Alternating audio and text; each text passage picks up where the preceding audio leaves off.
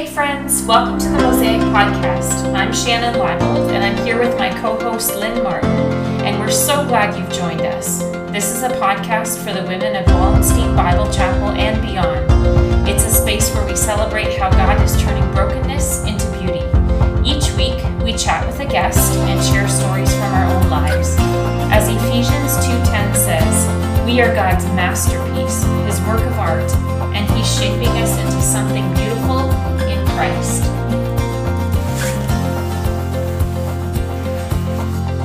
Welcome to the Mosaic Podcast. I'm Shannon. And I'm Lynn. And this is episode 47, and we are finishing our series on discipleship today. So we hope you've enjoyed this conversation about how we learn and grow and mature in Christ. It's been a really great conversation. I think it's one that we can continue, right? Like it's a sure. never-ending conversation. So even though we're ending the book, we're not ending this conversation. That's right. So we just want to start by talking a little bit about what we're doing in our next series. We are going to be starting a three podcast episode series called It Is Very Good. And we are going to be talking about body image. And so this is a topic of conversation among women everywhere.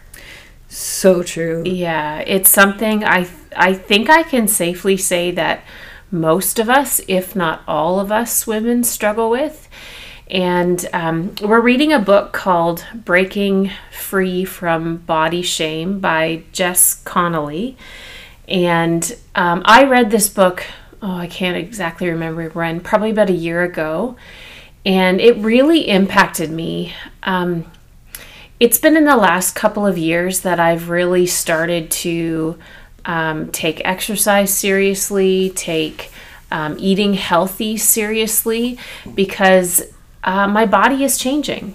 And quite frankly, I don't like the changes. And so I was trying to do something about it. And reading this book really just shifted my perspective and helped me to understand that my body is not a project. God made it, and He made it good, and it's what I have to use in this world to expand His kingdom. And so, we are called to good stewardship in taking care of our bodies in a God-honoring way, which I think is really important and wise. I can't manipulate my body to look like I did when I was 20. And I'm beginning to accept that. Beginning. Yeah. So I'm looking forward to this book. Well, it's a tough thing, isn't it? Because, like you said, this is something that I think that touches all of us. And so as we've been sort of building up to this coming series and talking with some different women as we've been navigating what it's going to look like, it's really struck me just how much of a stronghold this is for so many. And it's one that we don't maybe talk about. We could joke about it maybe, or and maybe to a few close friends, but I mean, how many times do we go, I can say to myself, I go past the mirror and I don't say nice things about myself when I do that, and that is just so profoundly wrong. I'm just going to read what Amazon has to say about the book, just like a little bio about it, because it just sort of encapsulates what we want to do with this series. So it says, far from a superficial issue, self-image is a spiritual issue. Because God has named your body good from the beginning. Whether your struggle is with eating and exercise habits, stress or trauma, infertility or injury, this book makes space for you to experience God meeting you in this tender place and ring His freedom bell over your body in a whole new way. So, like we always say, you don't have to read the book to follow along and listen in, but we think you're going to be really touched by this coming series. And it's an easy read, so we encourage you to get it, and we always encourage you to get it. Yeah. The more the better, right? Yes, that's right. So as I mentioned, today we are finishing our series on discipleship, and we are having our last book discussion on the book by Eugene Peterson called A Long Obedience in the Same Direction. And this conversation is covering the topics obedience, community, and blessing. And then we're going to talk a little bit about the epilogue as well. So, Lynn, would you read the Psalm for obedience, which is Psalm 132? As a reminder, this book is going through the Psalms of Ascent, and so we're finishing up with those Psalms. So Psalm 132. So they're coming to the end of their pilgrim journey to Jerusalem, and Psalm 132 says, O God, remember David, remember all his troubles, and remember how he promised God, made a vow to the strong God of Jacob, I'm not going home, and I'm not going to bed, I'm not going to sleep, not even take time to rest, until I find a home for God, a house for the strong God of Jacob. Remember how we got the news in Epaphra, learned all about it at Jar Meadows. We shouted, let's go to the shrine dedication. Let's worship at God's own footstool. Up, God, enjoy your new place of quiet repose, you and your mighty covenant ark. Get your priests all dressed up in justice. Prompt your worshipers to sing this prayer. Honor your servant David. Don't disdain your anointed one. God gave David his word. He won't back out on this promise. One of your sons I will set on your throne. If your sons stay true to my covenant and learn to live the way I teach them, their sons will continue the line. Always a son to sit on your throne. Yes, I, God, chose Zion, the place I wanted for my shrine. This will always be my home. This is what I want, and I'm here for good. I'll shower blessings on the pilgrims who come here and give supper to those who arrive hungry. I'll dress my priests in salvation clothes. The holy people will sing their hearts out. Oh, I'll make the place radiant for David. I'll fill it with light for my anointed. I'll dress his enemies in dirty rags, but I'll make his crown sparkle with splendor. So this psalm, Peterson said, is about obedience, and he begins this chapter with a story of a time when he was in the hospital recovering from surgery, and he shared a room with another man. And this man, there was one point at which he was scared, and he asked Peterson to pray for him, and then there was another day, I don't know how long, day or so, where he was doing well and he wanted nothing to do with Peterson.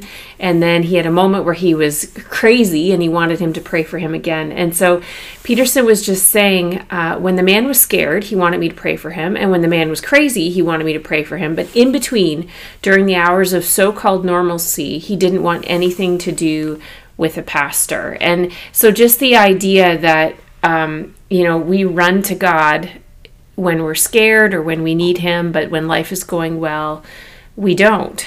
And Peterson says, how do we get both the sense of stability and the spirit of adventure, the ballast of good health and the zest of true sanity?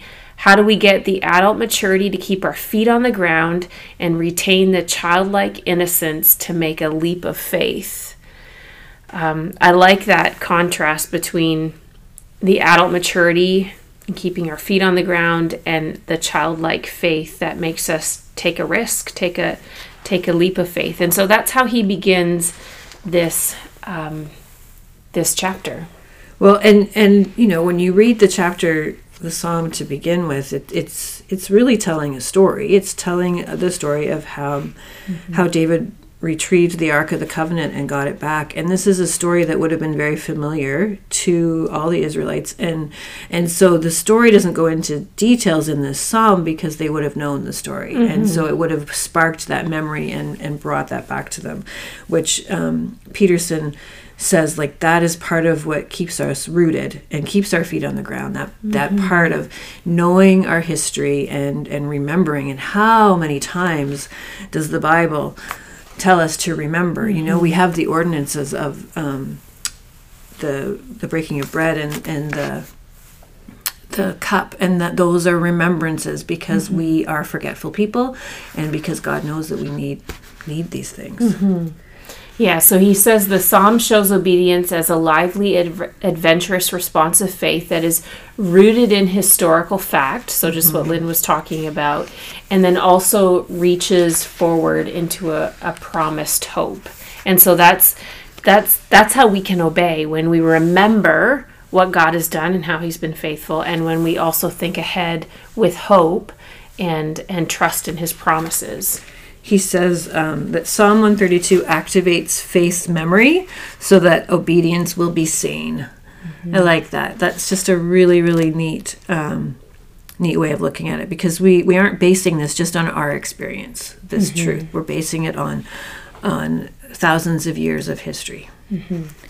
Yeah, he says too, obedience is not a stodgy plodding in the ruts of religion. It is a hopeful race towards God's promises.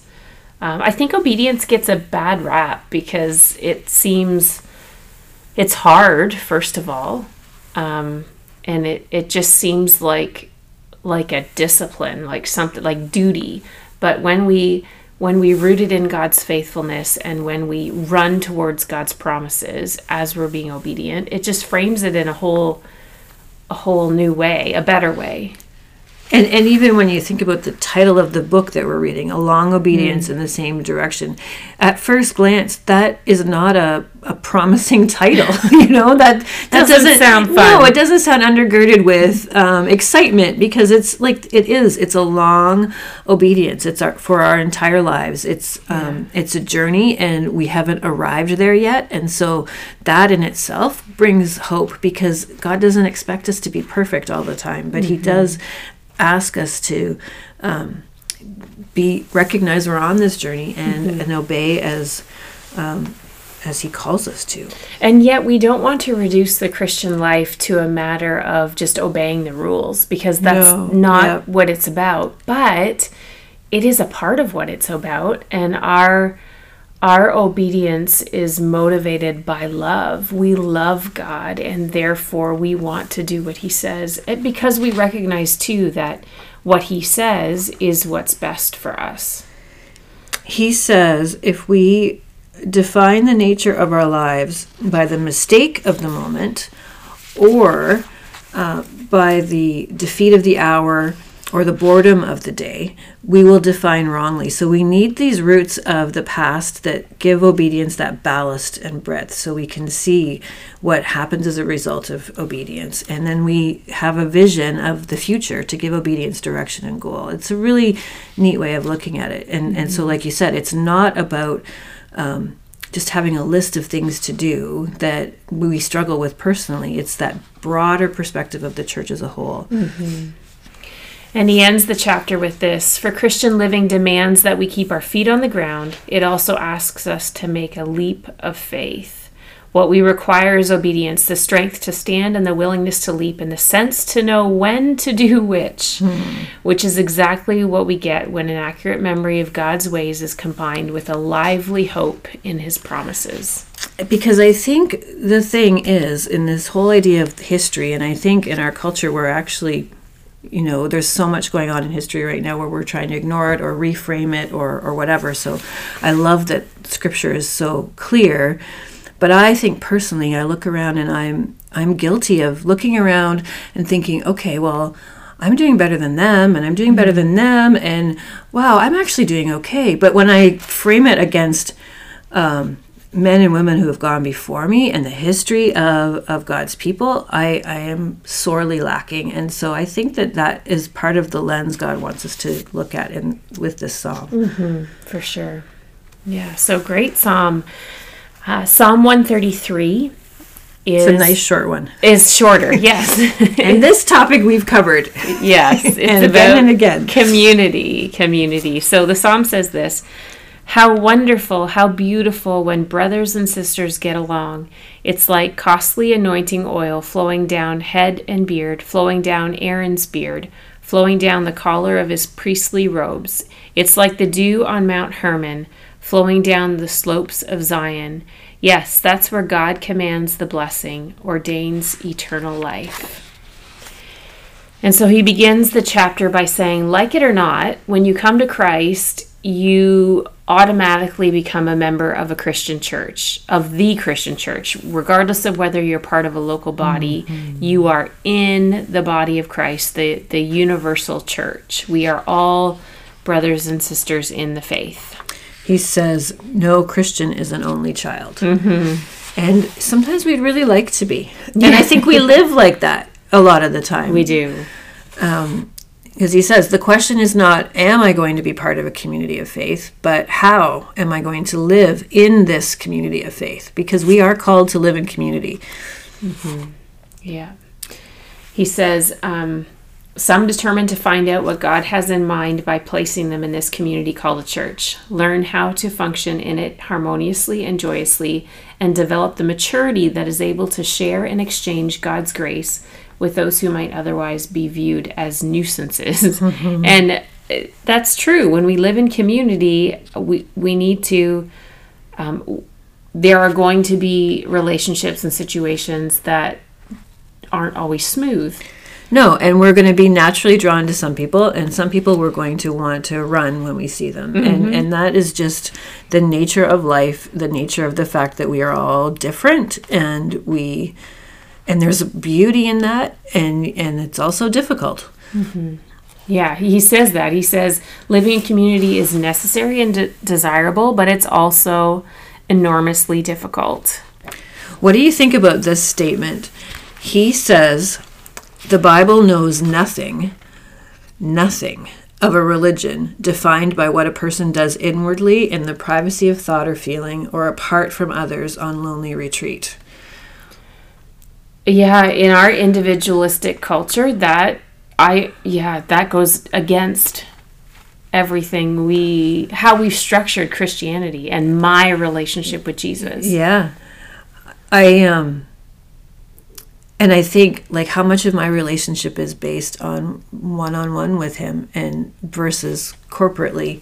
Right. And, I don't go to church every Sunday or every day, let alone every Sunday. I miss Sundays. So, like, that is not the priority, but I do try to meet with God daily. Yeah. And hopefully even on, like, the goal is always to be meeting with him. So that's a tension that, honestly, I'm not quite sure what to do with. But to think about that statement as a challenge, to recognize that community is vital in God's economy.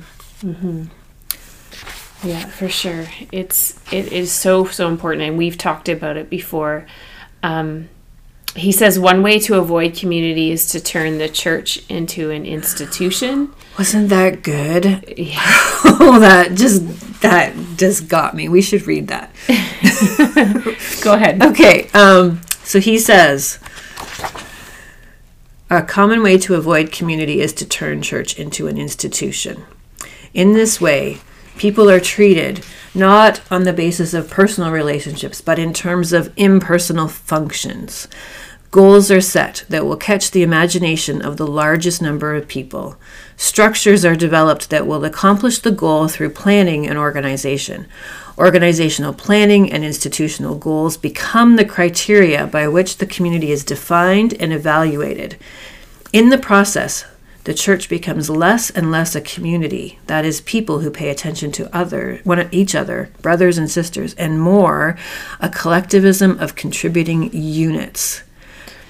Yeah. So how do you have a church without some of those things? I know, that's what I struggle with, because a church the size of Wallenstein needs to have structure and goals and some level of organization, or it can't function properly. So where's the line? Where is the line? And I don't know, but this speaks to some part of my soul that's like, oh yes, this is a problem. But he even says, he talks about the community of Christians. Somewhere between there is community, a place where each person is taken seriously, learns to trust others. I think he's acknowledging that these things have to be in place, but they are not the focus. They are not the main thing. He says a little later, when we see the other people as God's anointed, as opposed to just functional pieces in a puzzle to make the whole church function. That's where our relationships are profoundly affected. Mm-hmm. But I don't know what to do with that, honestly. I don't know either. And yeah, it's something church leadership has to wrestle with, I think. Yeah. And I think it's just one of those things that, again, is, it's necessary, but if it becomes the whole priority, then we're missing out on the heart and the spirit of the church. Mm-hmm.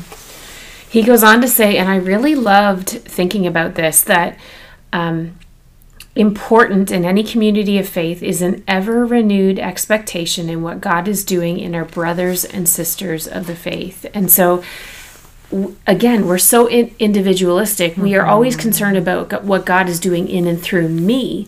But he's saying that we need to have an expectation, wondering what God will do in this person and in this person and how he'll use this person. And that's a part of being community. That's a part of a community of faith that is flourishing. And I think, we need to tell those stories. We need to share about what God is doing in our lives and look for the things he's doing in the lives of others.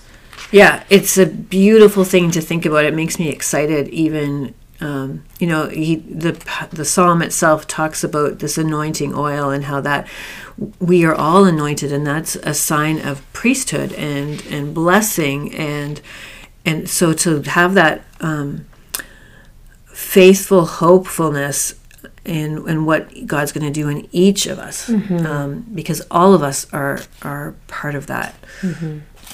And then one of the things he says close to the end of this chapter is to imagine spending time with those people that you love the most, that give you the deepest joy, the most stimulating relationships, the most delightful of shared experience, the people with whom you feel completely alive.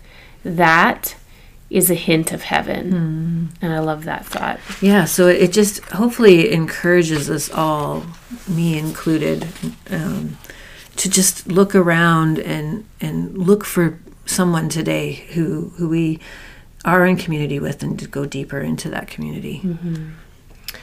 The last chapter is called Blessing, and it's Psalm 134. Lynn, would you read that? So this is the last one on the pilgrimage. They've arrived, and Psalm 134 says, "Come, bless God, all you servants of God. You priests of God, posted to the night watch in God's shrine, lift your praising hands to the holy place and bless God. In turn, may God of Zion bless you, God who made heaven and earth."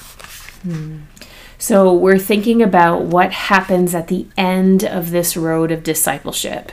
There's been so many things along the way, but what happens at the end of faith? What takes place when we finally arrive? Will we be disappointed? And he says the way of discipleship begins in an act of repentance. We talked about that.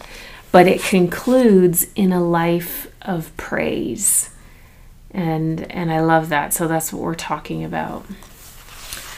And maybe skipping ahead a little, but that's okay, because I just think it's really important to think about this idea of blessing, that it's not just an invitation, but it's also a command.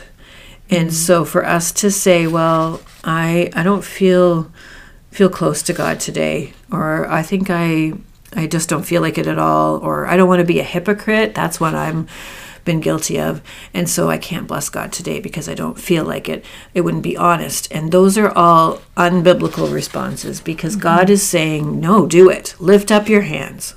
Praise God. And you may not be able to command your heart, but you can command your arms.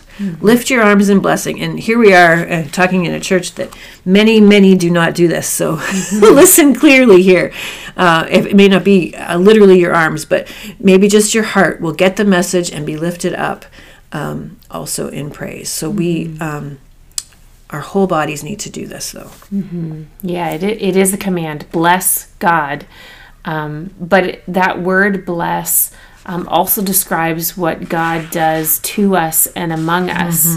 So we bless God, and He blesses us. He pours out His own life for us. He shares the goodness of his spirit, the vitality of his creation, the joys of his redemption. He empties himself among us, and that's blessing.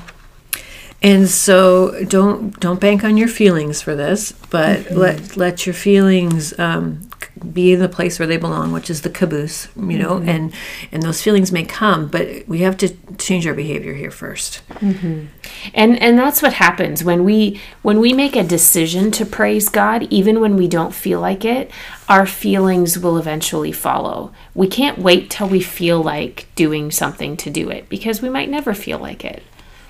And so, that's the way to change our behavior. Well, he says, where are we going and what will we do when we get there? And the answer is we're going to glorify God and enjoy him forever. So glorify and enjoy. There are other things involved in the Christian faith, in the Christian discipleship, which we've discussed throughout this entire series. The Songs of Ascents have shown some of them. But it is extremely important to know that the one thing that overrides everything else, the chief end of man, is to glorify God and enjoy him forever. Bless God.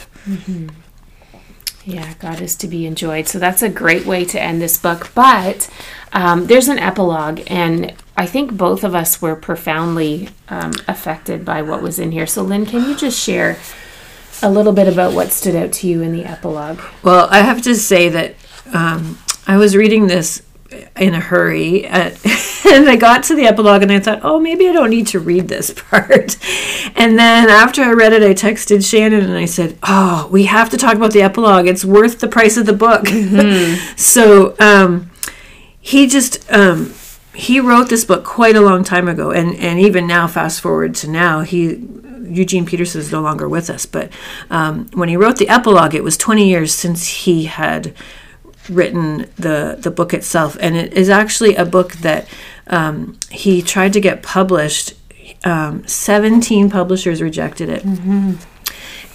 But the thing was, he just said, my entire primary goal as a pastor has always been scripture and prayer, and not just scripture, not just prayer, but together. So much so that he kind of makes up a word. He said he would like to fuse them into one single act.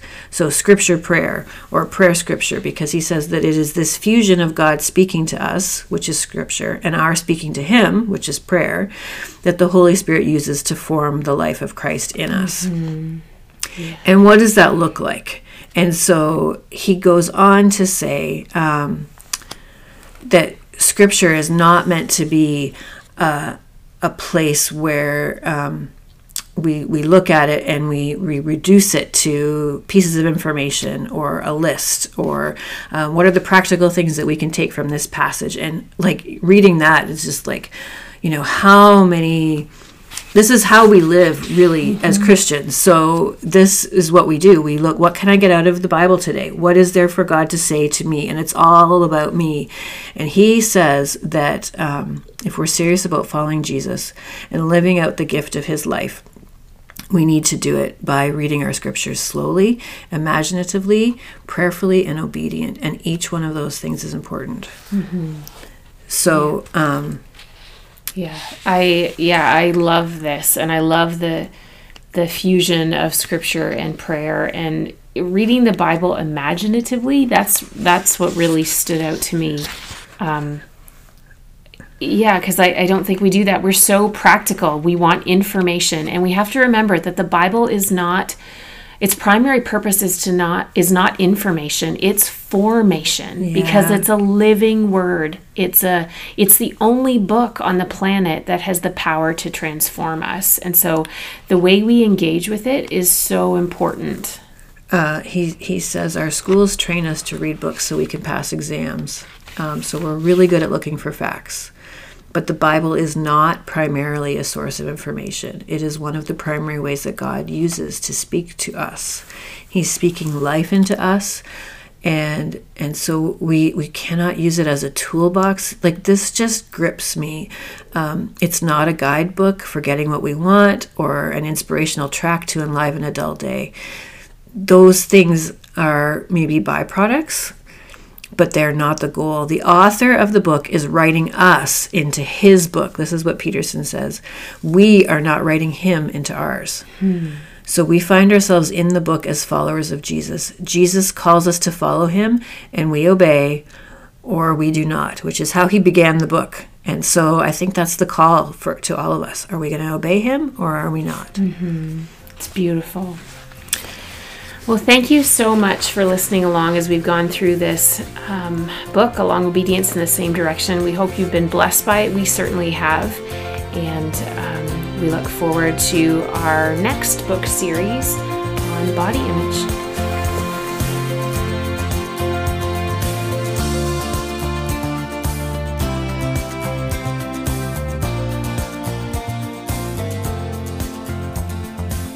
We are here with Wayne Hockley today and very excited to have a conversation with you, Wayne. Thank you for joining us. We're just going to start. Will you tell us a little bit about yourself, who you are, your family, what you do? Sure, yeah. It's a privilege, and I'm delighted to be here with you guys and sharing today. And, God is good, and I'm looking forward to how he'll use this time. So my wife Peg and I, we live in St. Jacobs, so we have 3 kids, and we have 2 fantastic daughter-in-laws and 2 granddogs and 2 grandchildren. Oh, I put that out of order, right?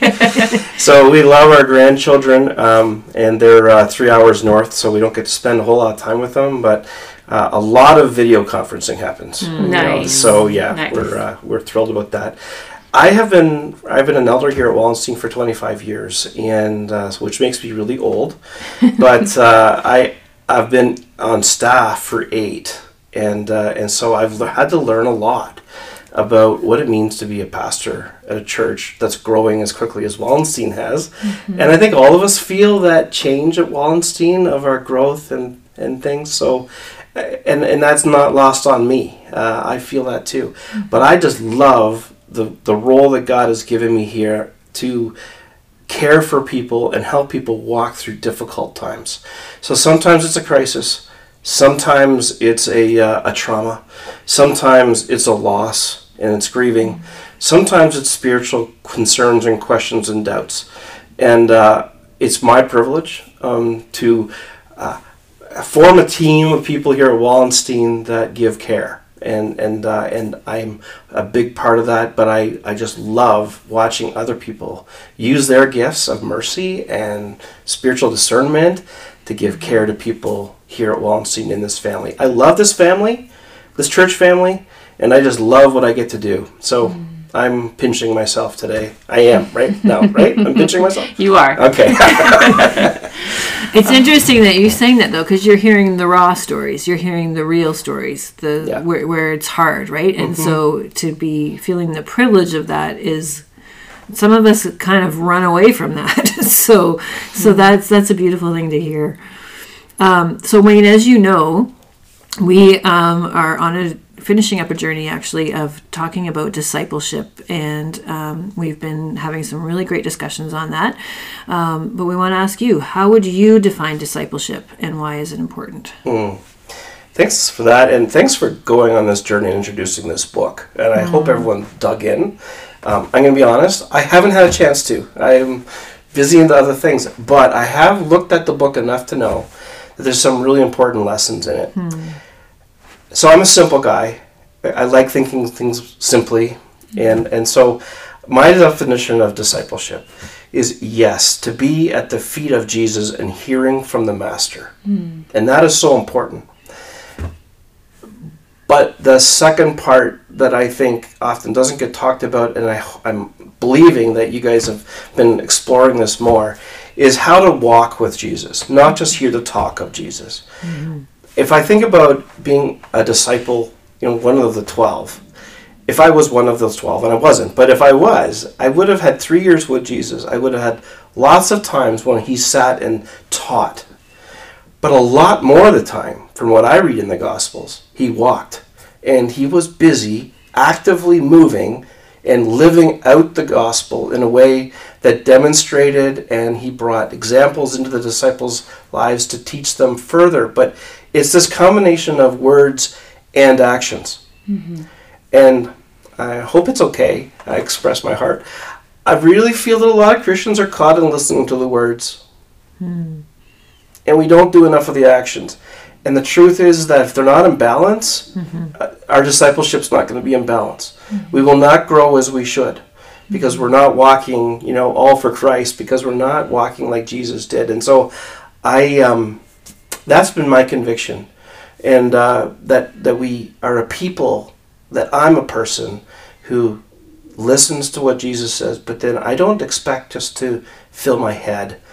If it's going to get to my heart, I have to walk it. And I have to actually put people's faces and names in front of me in order for it to trickle down from something theological in my head into something that brings real heart change. And that's ultimately the goal of discipleship, is heart change. I want to be part of that. I want my heart changed because, man, I'm a mess most days. So, it's good that God's plan is perfect for us. But in discipleship, sit at the feet of Jesus, yes.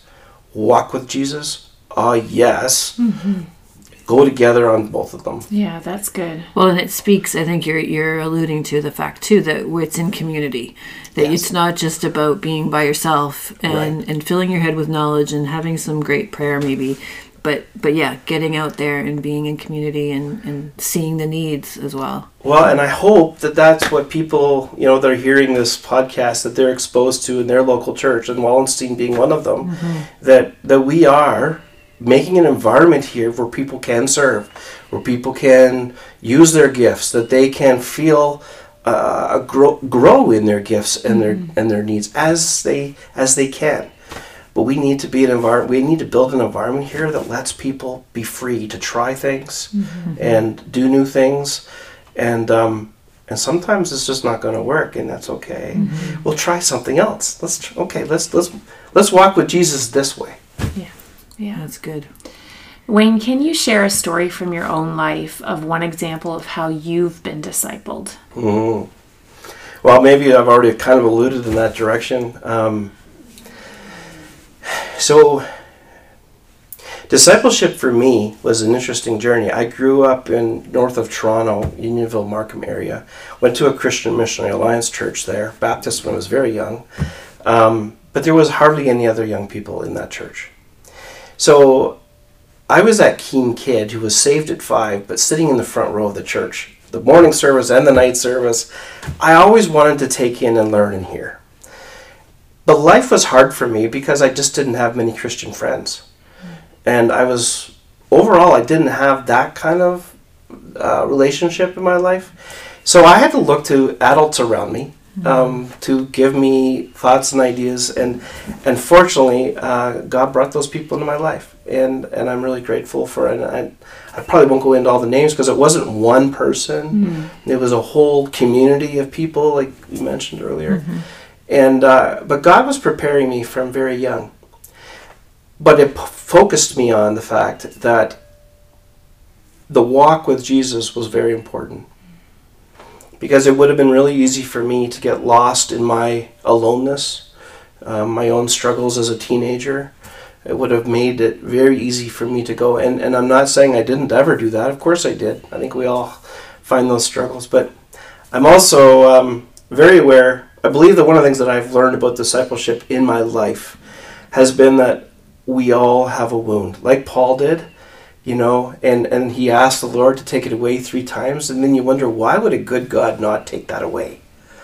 Well, I kind of think that we all have a wound. And what that wound does, and our weaknesses, and I had that, and I have that, and it's still the same wounds and weaknesses now than when I was a teenager. But it keeps me dependent on God. I want to be dependent in my walk. And that's the walk part I'm talking about. So I know in my head I've listened to messages and sermons and God's Word and reading, and fantastic, and the gospel and the things that we get to learn in the Word are just so inspiring and life-changing. But it's in the walk that I understand the reality of that life change. And not only for me, but sometimes I see it in the people around me, and that has been a blessing to me. So you've got this relationship and community. For me, when I was younger, people who have walked walks and learned things from God, and I admired, and I got to pick up some of the great lessons that God had brought into their life.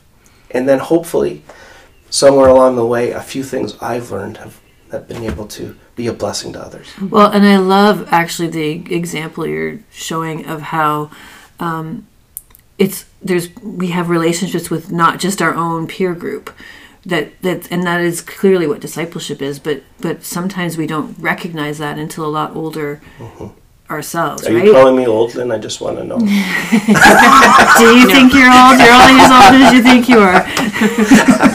I don't know. This has been a big year for me, so I feel. We're not going there. Believe me. No, but it's I think we go to school and we're put in our little groups, and this is our age group, and so that's our peers, and that's who we're with, and I think it sometimes can take us a long time to realize, oh no, there's so much that older person can share with me. But it sounds like you learned that at a much younger age, which I think is really beautiful. Well, thank you. And yes, I've been blessed by that. And I guess I just don't think that God does anything by accident. No. And so if I'm in a church, this is where I am right now, and there's someone's talking to me, and is this an accident or is this a divine appointment? Yeah. Well, I've chosen that it's a divine appointment. Mm-hmm. I believe that God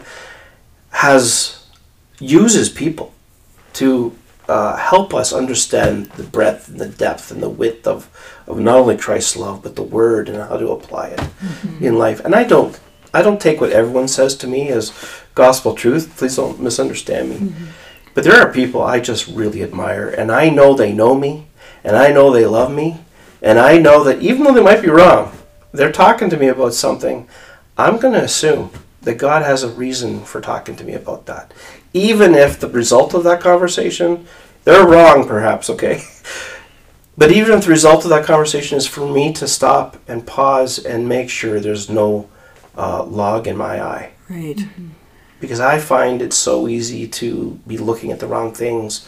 My heart wants to wander into areas off the track. And back to discipleship, I need to make sure that I'm listening primarily to one voice in my life, and that's Jesus. But I think he also uses people. Well, and it almost sounds to me like you're saying that you're seeking discipleship constantly with not that everyone is a disciple to you, but that you're looking for that. Like you're seeing, okay, maybe God's going to use what this person has to say and what this person has to say, and so that kind of leads into this next question.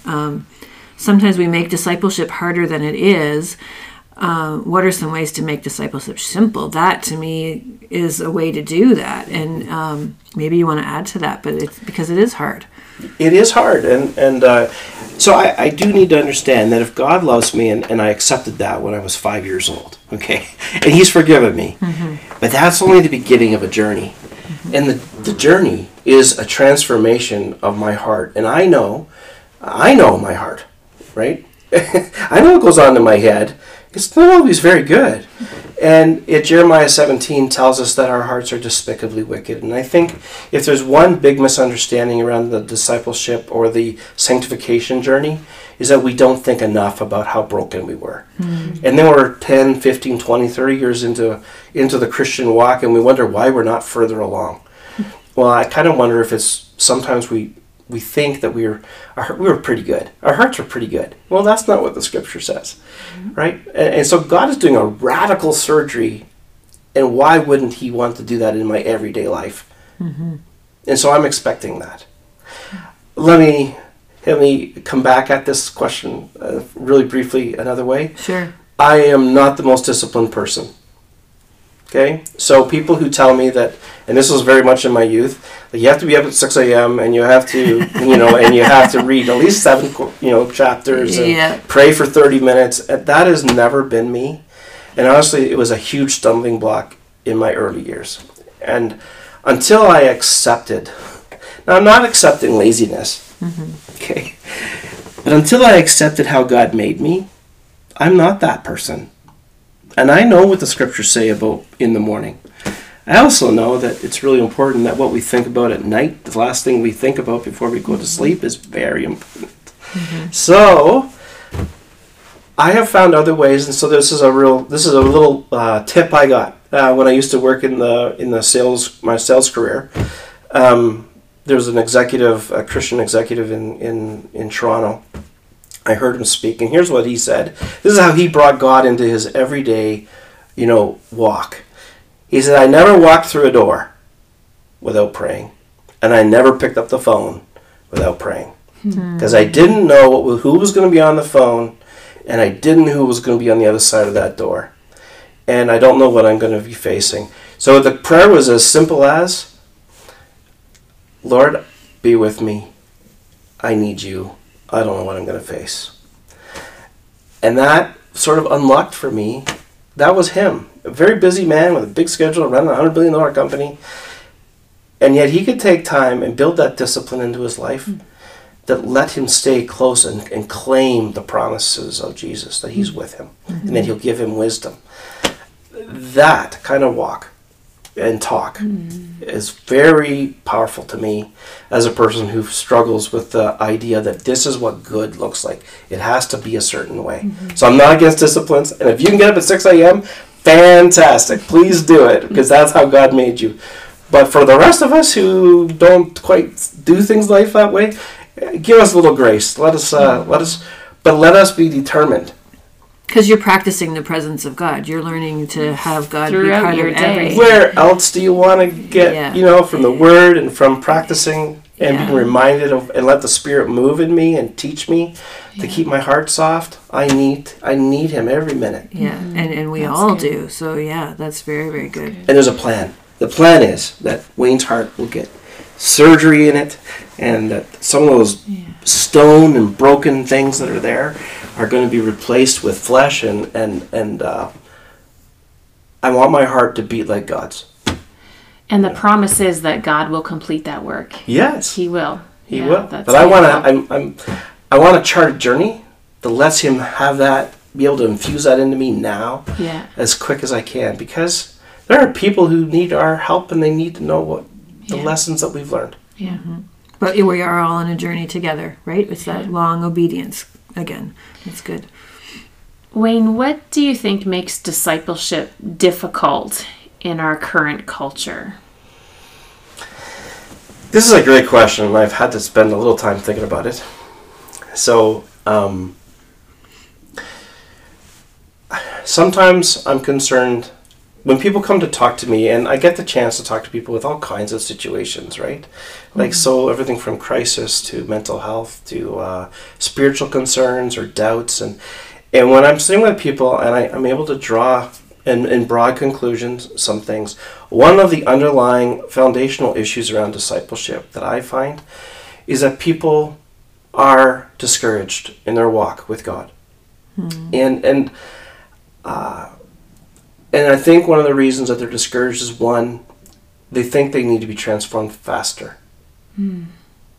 And so to the book that people have been reading, I hope one of the great lessons out of the book is that, like Psalm 1 and Jeremiah 17 talks about, a mature believer is like a tree.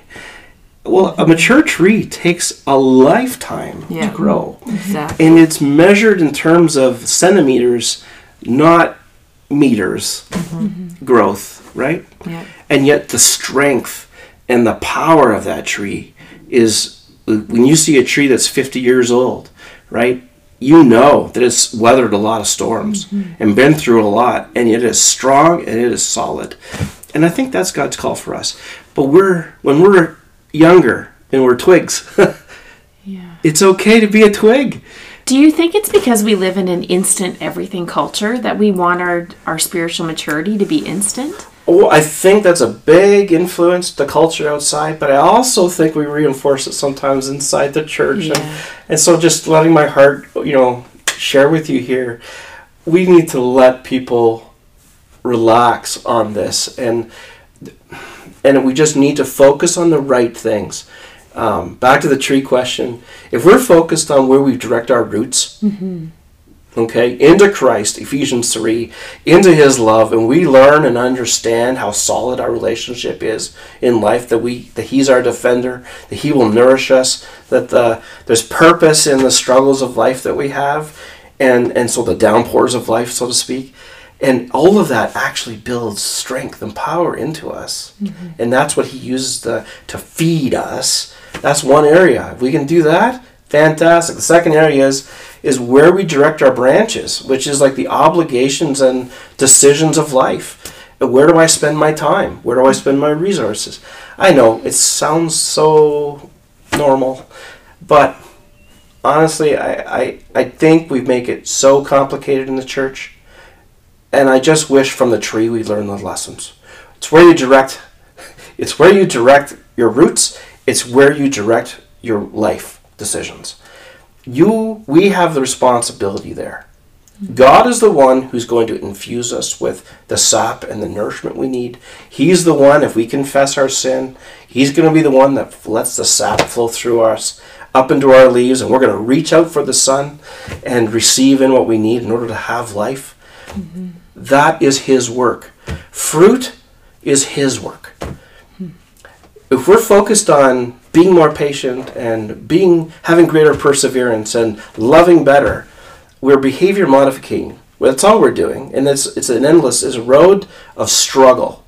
And I think we should just be trees. And that's why I think Psalm 1 and Jeremiah 17 are left there, because the vast majority of what has to happen for a tree to grow is God's work. Mm-hmm. Well, because even as you're saying this in the picture, and obviously all pictures, none of them are perfect, but the picture of the tree doesn't even choose where the branches go. It just automatically points to the sun, right? Like you look at trees, that's how they're grow. They're drawn to the sun. Yep. And so as long as the sun is there where we're growing, then we're there's a rest in that. Like you don't see a tree working very hard. It's like the picture of the vine and the branches too in John 15. Yeah. And so where does our nourishment come from? I find a lot of Christians are very preoccupied with what their tree looks like, and how much fruit, how many branches, how strong they are. And if I had one wish for others, that would be that we would just relax, let God do his work, and just let us be the tree that God is making us to be. But we have to focus, we have decisions here. If we expend so much of our energy and our resources on things that are not from God, then we should expect that he's going to have to come and prune us. Back to the illustration. Like we're going to need, but is that a bad thing? For God to come and prune us and remove an eternally worthless habit in my life, is that a bad thing? Well, that's a very interesting question. We need to wrestle with. Are we prunable? Will we let him prune us? I think that's the call that God has for us. He's reminding us, just let me do the growing. Let me help you. But is this a good use of time and resources of your life? Is this a great way for you to sink your roots deeper? Or are you just staying on the surface? Are you just attending church to catch a little bit of this and check it off the list?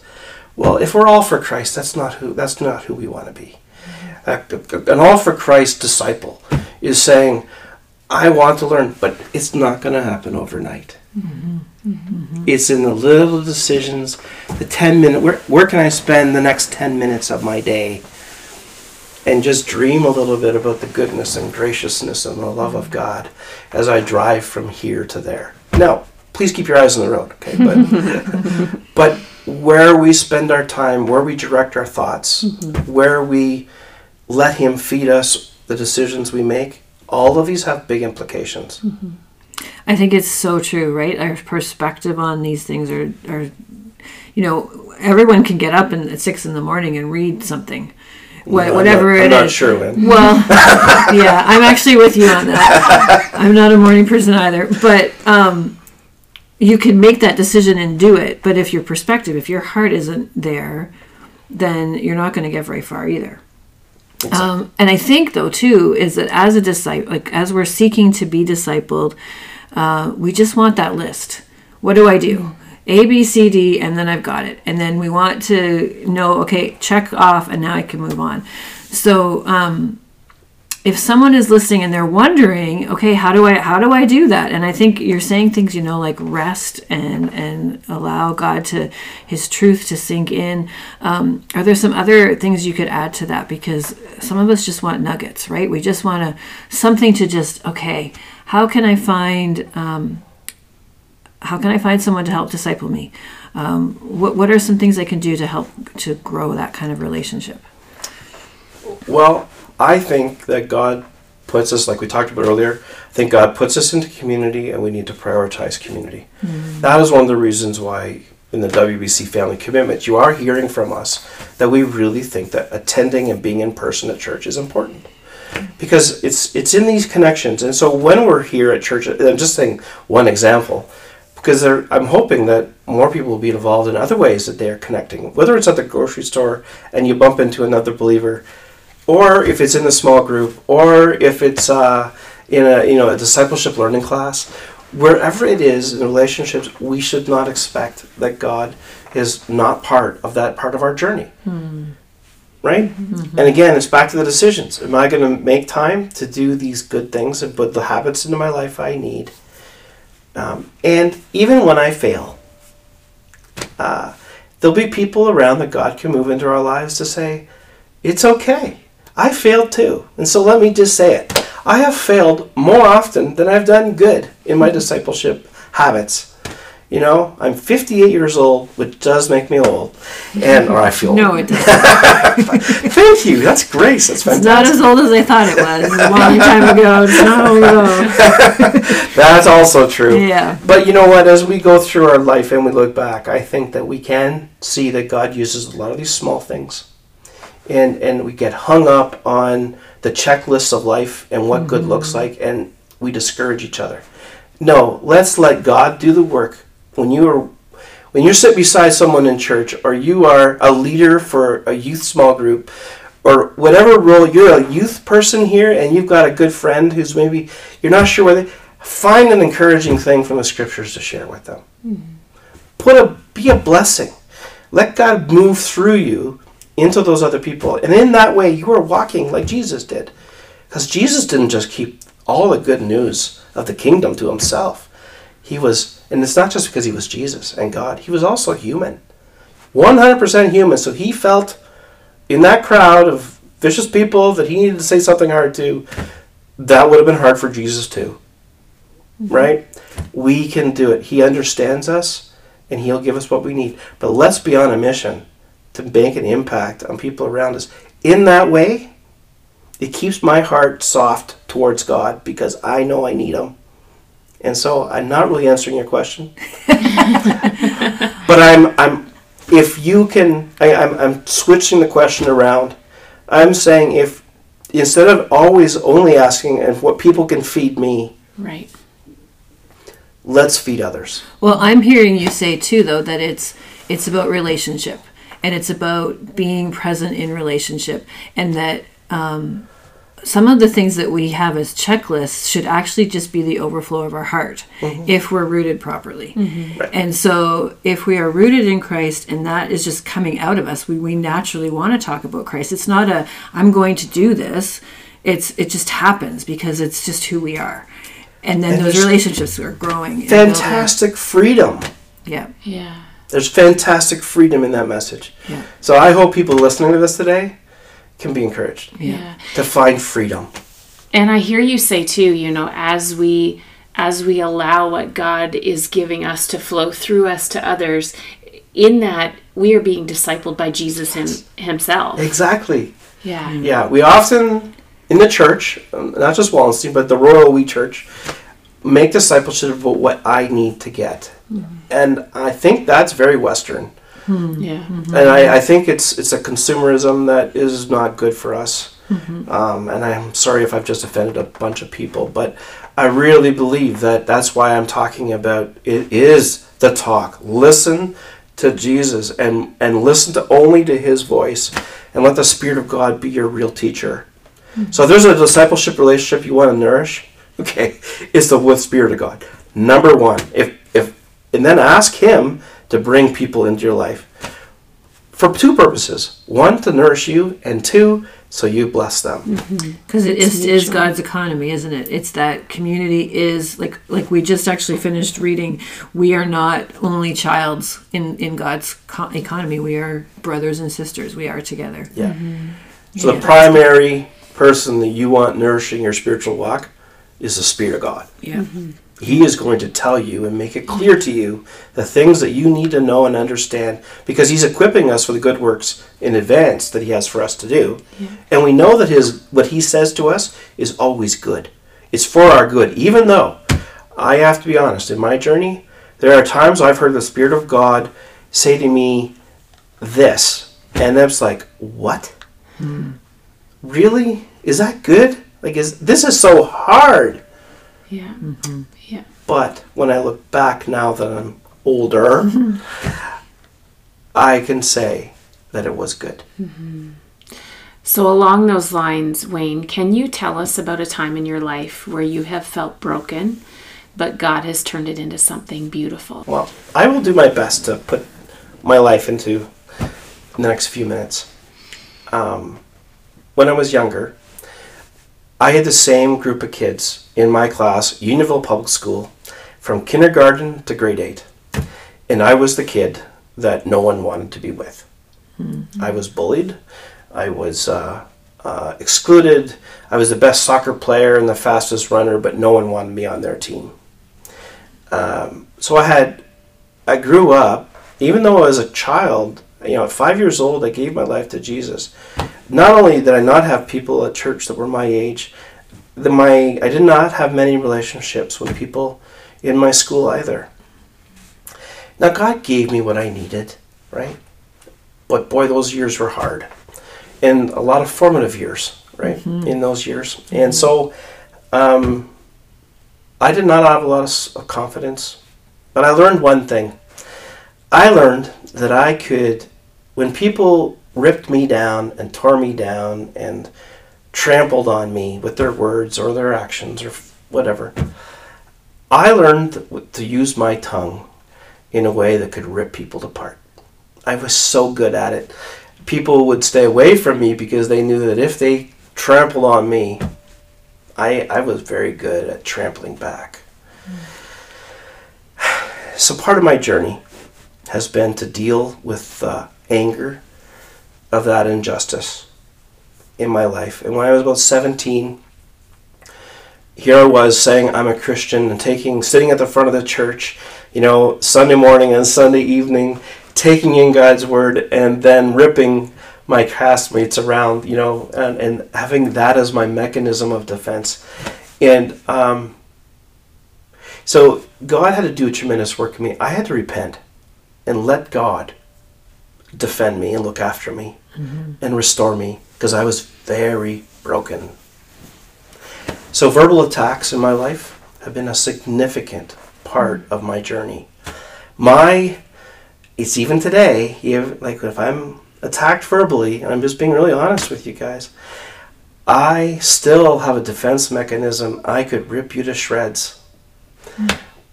So part of my journey coming forward is that I had to repent of that, but it's been a process of change.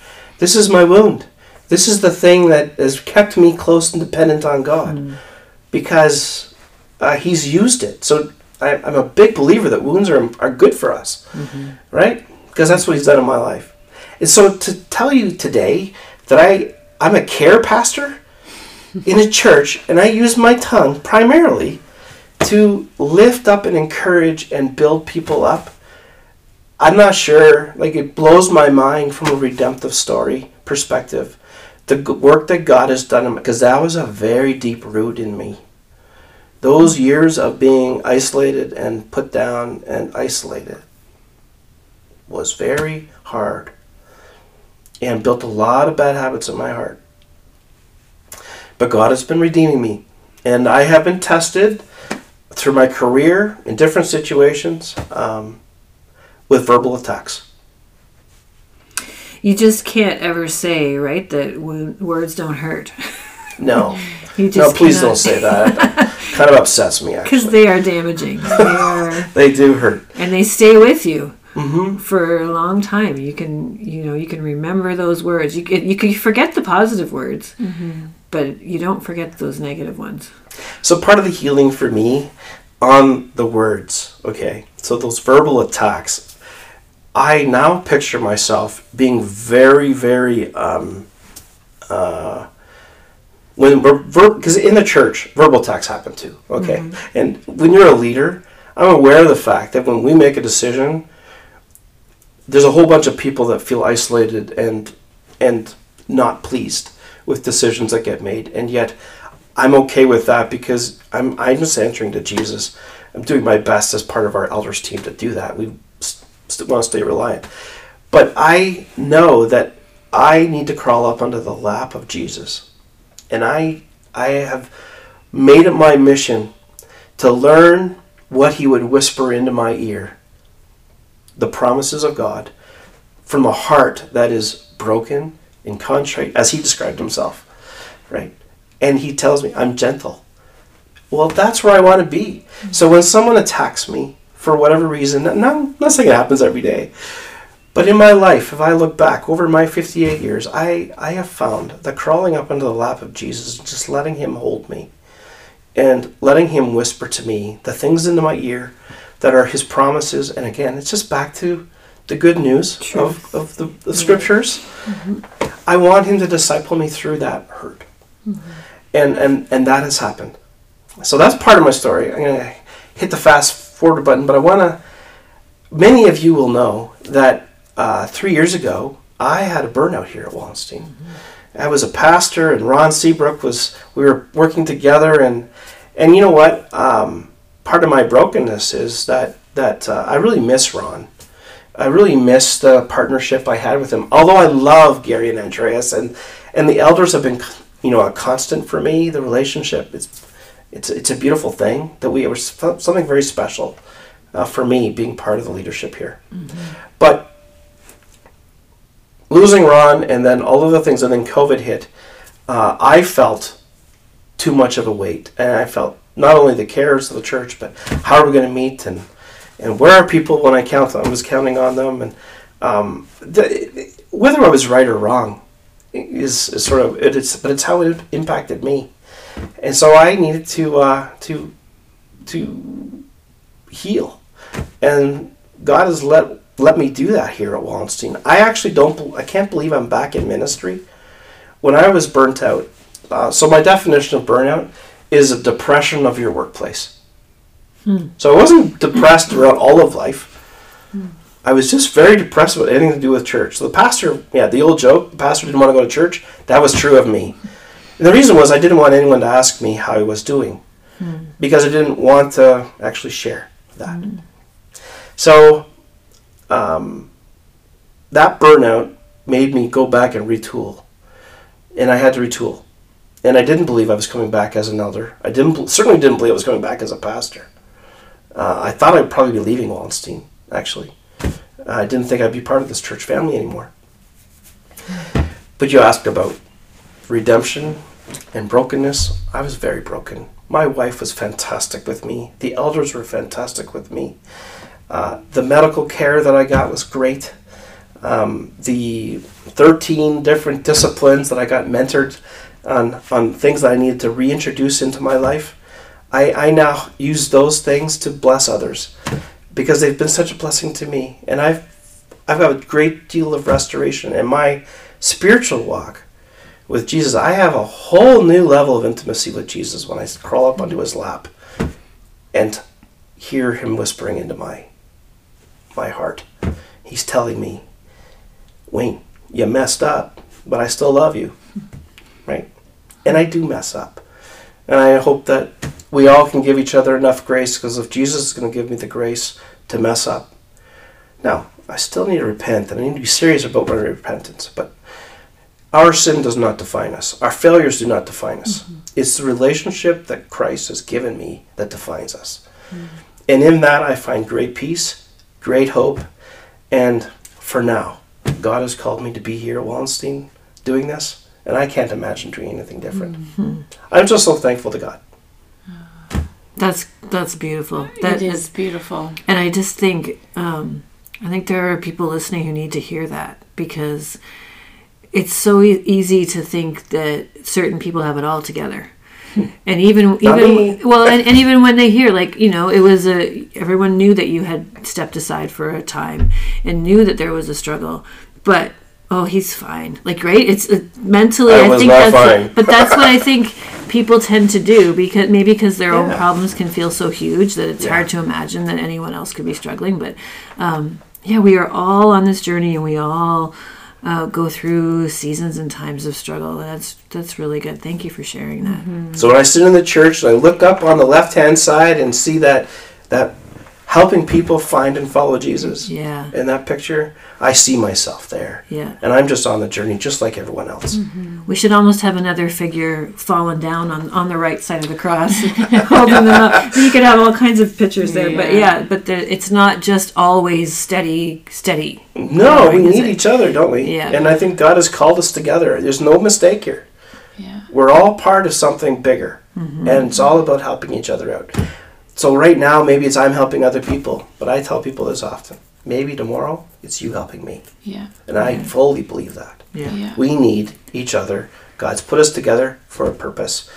And a discipleship process in community is beautiful. Mm-hmm. Mm-hmm. I just love, too, how, you know, God's word is a grand story of redemption. And He's writing mini stories of redemption on everybody's lives, because to take, you know, a young boy and a teenager who used his words to harm other people, now growing you into a man who uses his words to help other people, that's redemption. That's redemption, and it's beautiful. So thank you for sharing that. Wayne, we like to end every podcast with just a few rapid-fire questions about your favorite things. Okay. Maple Leafs. Oh, sorry. We didn't ask that. Okay. Well, we know the answer, so we're good. What's your favorite food? I love Chinese food. Oh, yummy. Me too. You must be sad that the Chinese food restaurant left us in Elmira. Don't tell me that. Sorry, that's new news for me. Oh, dear. What's your favorite time of the day? I do my best work from like 9 at night until midnight. Oh, we are different. You can't even text Shannon at 9 anymore. What's your favorite thing to spend money on? Chinese food. I don't know. My wife is often cold in the winter, and so I love spending money on things that keep her warm. Oh, that's and nice. I'm saying that for her because I know she'll listen to this. Nice. That's very sweet. Well, Wayne, this has just been a lovely conversation. Thank you so much for joining us and sharing your life and your wisdom, and it's been just great to get to know you better. We're so grateful. Thank you. Thank you.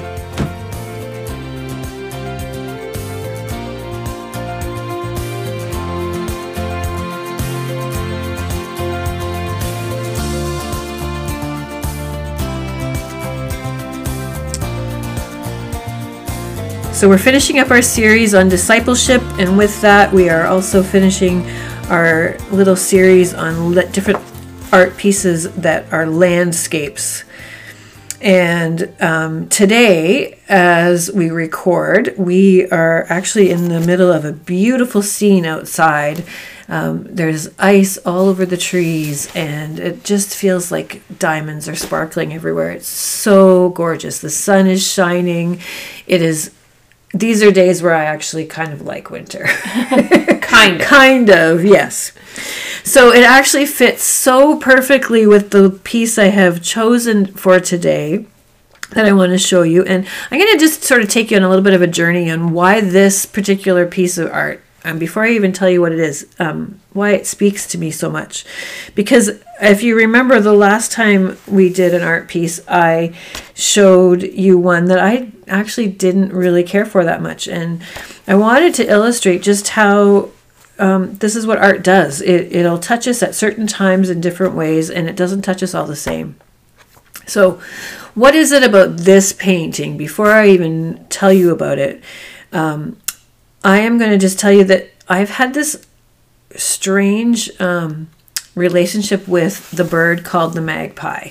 And I actually have not even known what it was, what it looked like. And I could have easily looked it up, but I never did, because I would always come across it as I was reading some story, because they're very, very much native to England. And I read a lot of books that take place in England, because that's just how that goes. And so these stories of magpies would come up, or just they would be mentioned in the description, and I would think, I wonder what they're like. And there's lots of different folklore associated with magpies.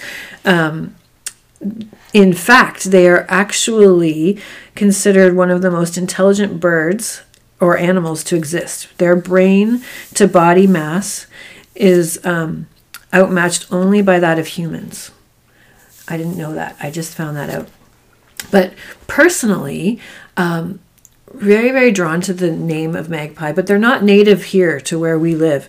And in the fall, we had the opportunity to go to Alberta to visit friends, and there are magpies there. And my friend, as it turned out, was also very intrigued with magpies, and she was so excited that she had now discovered magpies and what they look like, which they're actually like not even really well liked by people, but because they actually like to, they're known for stealing things, because they like shiny things, so they take things. And like I said, there's all kinds of folklore about them. There's a nursery rhyme that says 1 for sorrow, 2 for joy, 3 for a girl, 4 for a boy, 5 for silver, 6 for gold, 7 for a secret never to be told. So depending on how many you see, that's sort of what your fortune is, or whatever. All of that to say that I was drawn to this painting when I saw it. Shannon, you're going to obviously know that there's a magpie here. Do you want to describe it to us? Sure. The painting is of a winter scene, and lots of snow. There's a fence and kind of a wooden rail structure that resembles a ladder, and a magpie sitting on top. It's not in the center of the painting, it's off to the left, and then there's a building beyond and trees covered in snow. And so very wintry. Would you say, as you look at it, that the magpie is pronounced? Like, is it No. It's very small, really, yes, right? Yeah. But what would that painting look like without the magpie? It would just, I feel like it would just be a dull winter scene. It's so fascinating to me. I was actually thinking as I was driving in, because, like I said, it's beautiful ice everywhere as we were coming here today. And I was struck by all the birds I saw. And it caught my attention to think, where did they all take cover last night during this ice storm, essentially? But there they are. They survived, and they're alive and well, and there they are. So I think seeing this magpie, to me at least, when I look at this painting, it brings life. It breathes life into this painting, even though he's very small, very kind of nondescript, really. It's because the name of the painting is magpie that's what we know what the bird is. Otherwise, we might be hard to tell. So all that to say, I was just so drawn to this painting, also because it's painted by Monet, and I really, really love Monet. I'm just going to close by reminding you that, we just want to just pause and look, and that is what we're doing when we look at paintings. And I'm going to read this quote quickly that was written about this painting itself, which I thought was really interesting. So someone else, Terry Glaspie, who loves this painting, he says, looking at the blue-gray shadows that stretch upon the almost undisturbed ground, I can feel the chill of this winter morning. As I look, I half expect to see my breath, cloud-like, as I pull my coat snug around my body. I can almost hear the soft thud of a clump of snow dropping from the branches above. I stand transfixed. If I pass over such a sight too quickly, I have missed the gift that it is. I have missed an opportunity to find that inner stillness I desire. There are many paintings that have this kind of power to still our inner turmoil and give us a reminder to stop and pray. So whether you're looking at an actual landscape or a piece of art today, I pray that you would find that moment where you can stop and pray.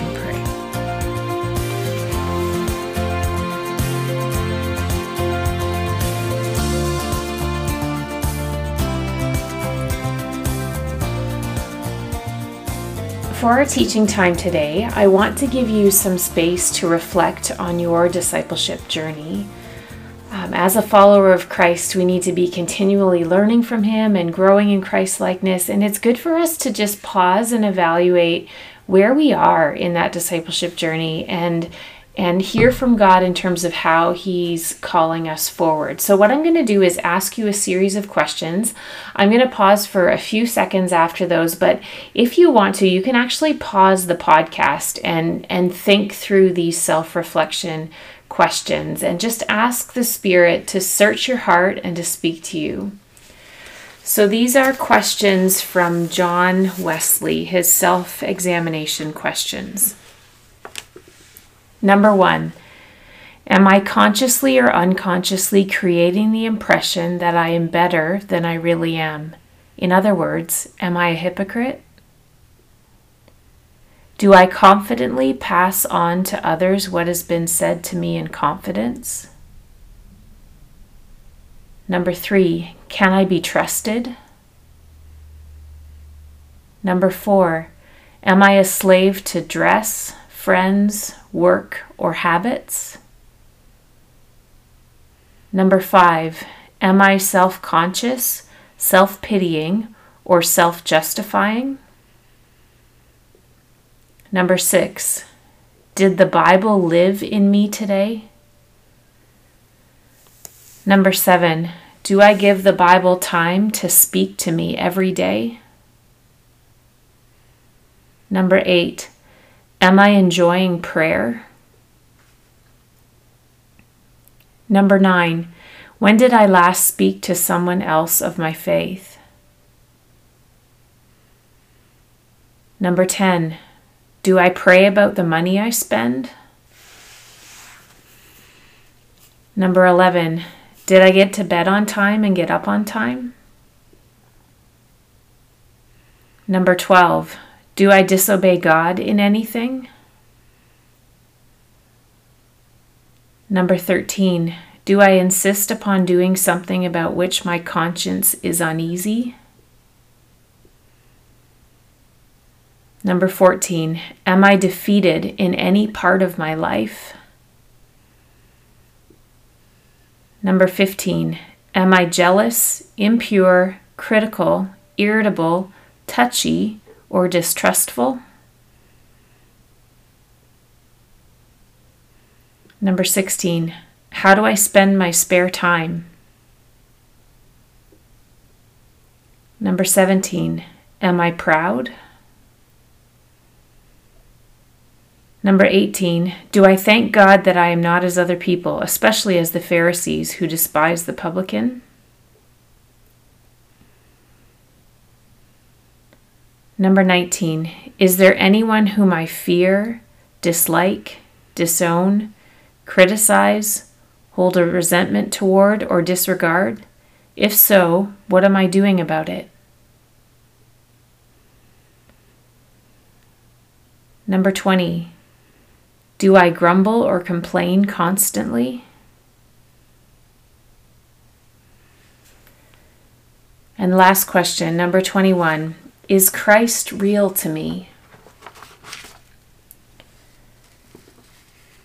So those are 21 questions that John Wesley regularly asked himself, and I think they're good for us to ask ourselves as well. And they're hard, aren't they? No doubt one or two of them stepped all over your toes, as they did mine. But we know there's no condemnation in Christ. So ask the Spirit to help you move forward in Christ-likeness in all of those areas. And maybe focus on one or two that He specifically put on your heart today. That is so good.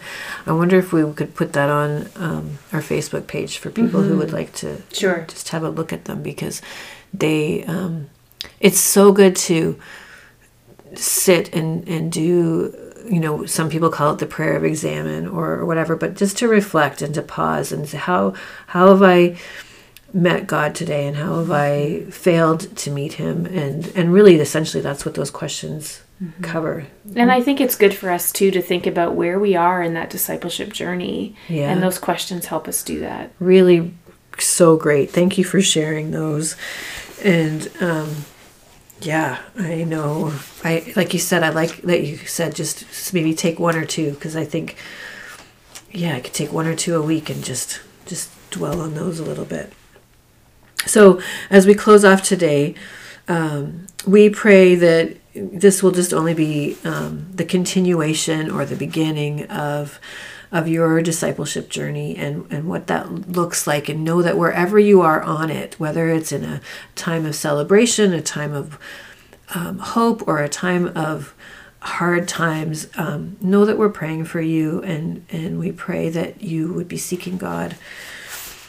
So we want to thank Wayne Hockley for joining us today as well, and we look forward to our next series.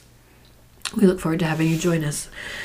So I'm going to close today with that reminder that we are in community, and that none of this is on our own. We are not only childs of God. We are brothers and sisters together. And so I'm going to close with reading Psalm 133, and I pray you're encouraged today. How wonderful, how beautiful when brothers and sisters get along. It's like costly anointing oil flowing down head and beard, flowing down Aaron's beard, flowing down the collar of his priestly robes. It's like the dew on Mount Hermon flowing down the slopes of Zion. Yes, that's where God commands the blessing, ordains eternal life.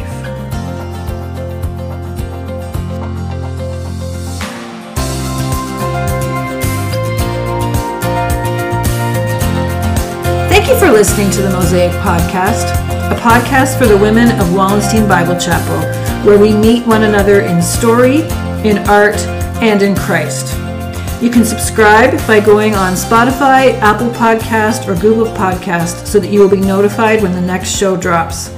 Also, please be sure to check out our show notes for more details and join in the conversation on either Facebook at mosaic.podcast.wbc or on Instagram at mosaic.podcast. We pray that you will be inspired and encouraged as you travel your own personal journey from brokenness to beauty.